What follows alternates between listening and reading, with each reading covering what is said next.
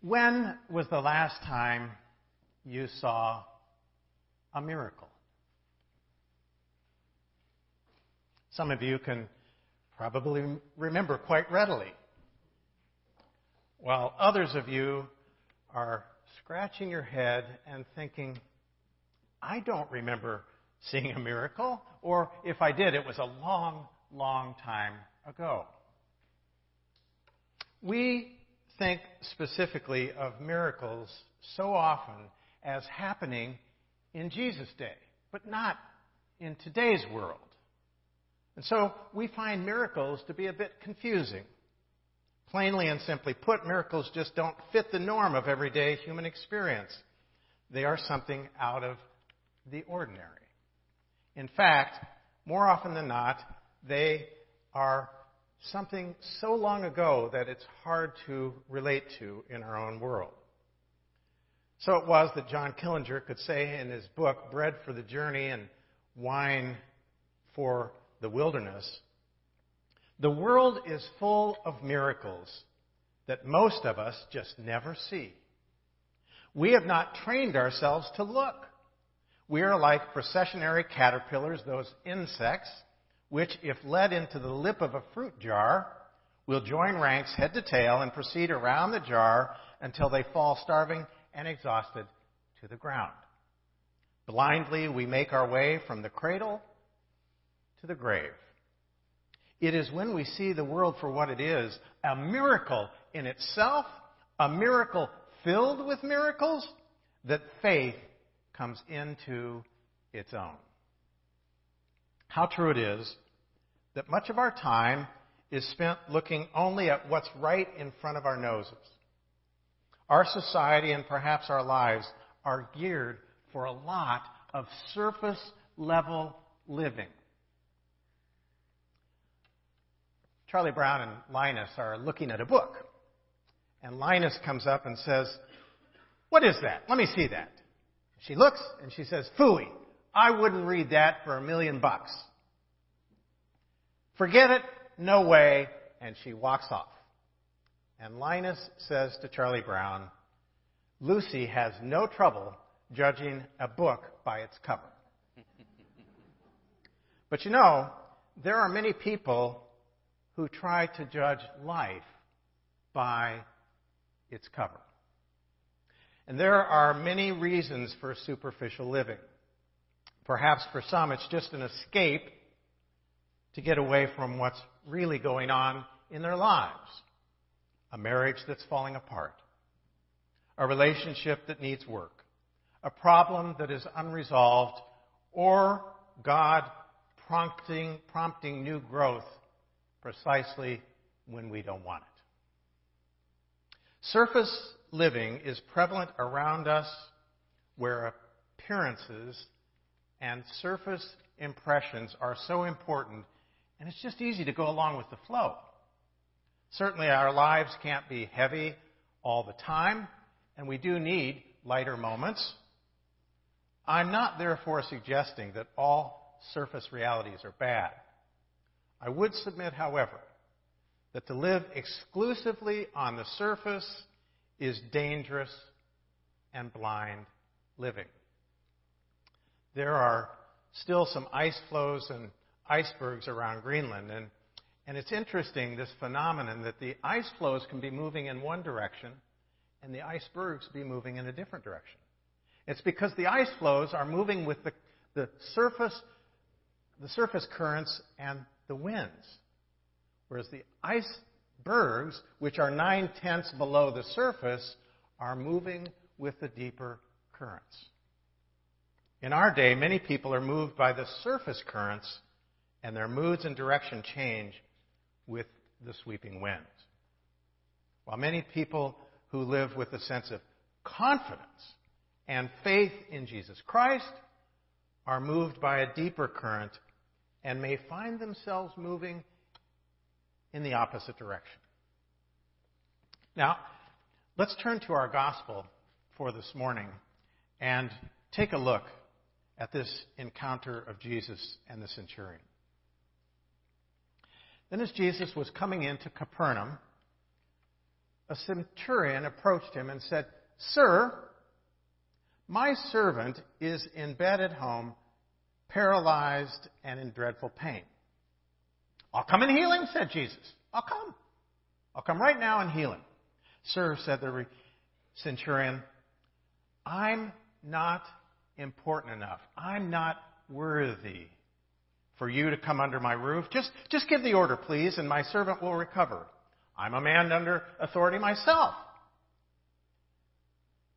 And I have soldiers under me.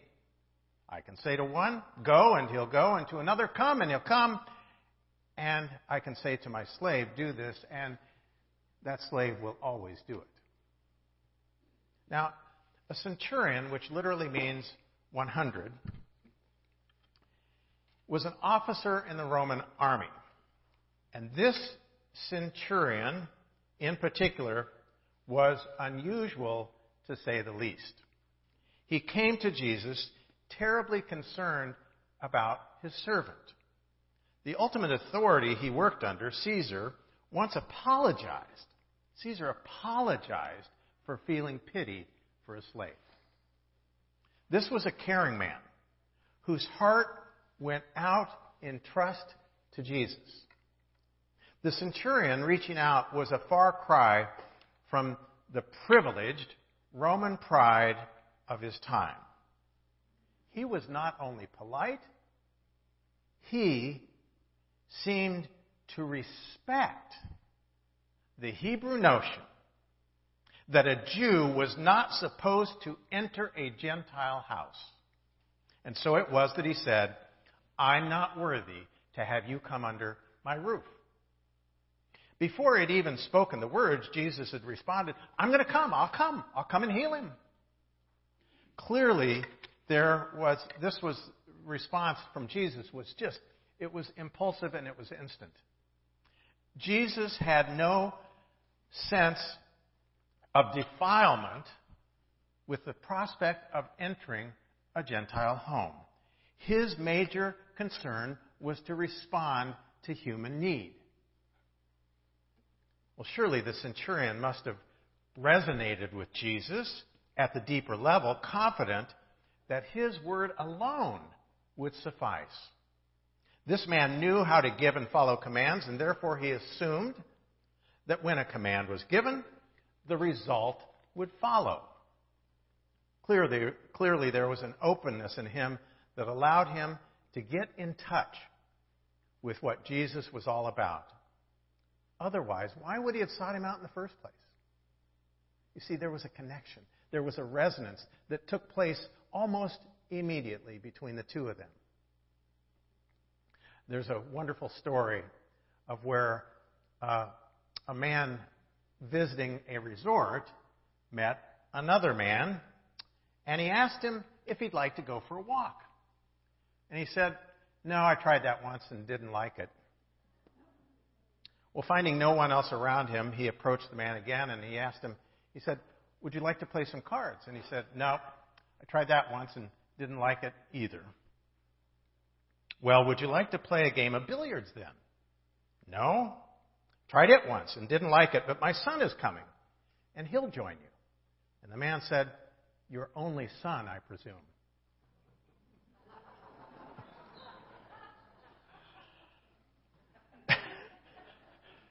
Took a while. The centurion in our text had moved beyond the surface realities of life. You see, he opened himself to the deeper resonance that can come when one establishes a relationship with Christ. Interestingly enough, Jesus too resonated with the centurion. He saw what an unusual man he was. He had learned to cross the lines of class, nation, and creed. It shouldn't surprise us then that Jesus rejoiced in the centurion. For Jesus himself saw the limitations of the surface boundaries of class, nation, and creed.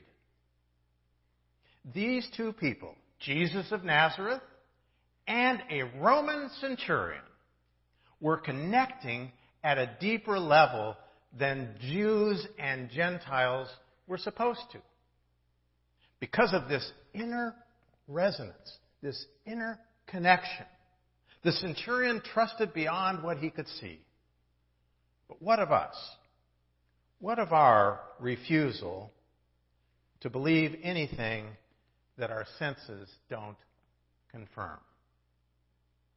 For to do so moves us beyond to the mysterious experience of faith. We don't know the millionth part of 1% about anything. We really don't know what water is. We don't know what life is. We don't know what gravitation is. We don't know what enables us to keep our feet when we stand. We don't know what electricity is. We don't know what heat is. We don't know anything about magnetism. We have a lot of hypotheses about these things, but that is all. We do not let our ignorance about them deprive us from their use. Do you know who wrote that? Somebody who was a pioneer in the use and discovery of many of those things. It was written by Thomas Edison. Thomas Edison wrote those words. You see, there are many mysteries about our faith that I just don't know about. And I doubt you do either. I certainly don't pretend to fully understand or know how on that first Easter morning God raised our Lord from the dead. This I do know. It has made a tremendous difference in my life to utilize and call on that faith. Trusting that which we resonate with and connect with in our deepest selves, that's what we call faith, even though we can't say all there is to say about it. But we know it's there. We know we have it. We know it's in our inner being. This sense of resonance, this sense of trust. You see, such resonance enables us to see and recognize more fully in the life of faith beyond what we see with our physical eyes. This is precisely what happened for the centurion.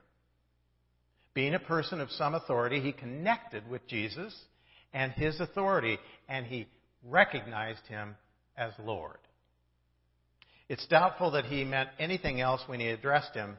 Both times he used the word Kyrie, Lord. He recognized who Jesus was even before the miracle of healing. Jesus picks up on the centurion's recognition in the remaining portion of our passage, beginning at the 10th verse. When Jesus heard this, he was astonished. Believe me, he said to those who were following him, I have never found faith like this, even in Israel. Then he said to the centurion, go now, go to your home, and everything will happen as you have believed it would. And his servant was healed in that very hour. The emphasis here is not on the healing power of Jesus, though it is present. Rather, it's on how a Gentile came to recognize and believe in Jesus, and he was praised for it. The centurion had said, just say the word, and my servant will be healed. What a leap of faith that statement is. It was the Swiss theologian Emil Brunner who put it well when he said, faith in Christ is not an interpretation of the word, but it is a participation in an event, in something which has happened, is happening, and is going to happen. One of the most amazing events in our text is that Jesus also had a recognition. Jesus had a recognition. There are hints in the Gospels that Jesus' original mission was to come exclusively to the Jews. In chapter 15:24, we hear Jesus say, "I was sent only to the lost sheep of the house of Israel." But through the exercise of faith, Gentiles such as the centurion and the Syrophoenician woman forced him to include them in his mission of restoration and fulfillment. And so being part of the kingdom is not so much a matter of being an heir of the covenant. It's a matter of faith, regardless of those things that divide us. Class, culture, race, religion. There was a resonance between Jesus and the centurion, which through faith led the centurion to know who Jesus was. He recognized him. And likewise, there was an awakening in Jesus of who this Gentile was, a faithful, faithful child of God. This centurion could have been anyone, perhaps even you or me. For like most of us, he had more responsibility than some and less than others. And he was open, allowing the power of Christ into his life. P.T. Forsyth, that English pastor and theologian of a former generation, aptly said, In Christ there is a spot where we are known far more than we know. There is a place where God not only speaks, but comes. And not only confirms, but gives. And gives not only himself to the soul, but by a vast crisis, the soul to itself and the world to his Son. The reward of faith is in our story for this morning. The joyous friendship of Jesus was a deeper blessing right then and there. That was a richer blessing than the actual healing of the servant. You see, the body ultimately dies, and all physical healings are temporary. Let me say that again. All physical healings are temporary, as in the case of the servant. The real miracle is the miracle of faith in the centurion and in us. The miracle of the presence of now, God's presence through Christ. This faith of resonance and recognition presence accompanies us in the open-minded venture of life. Like the women on that first Easter morning. We too may see the open tomb, a powerful sign of hope.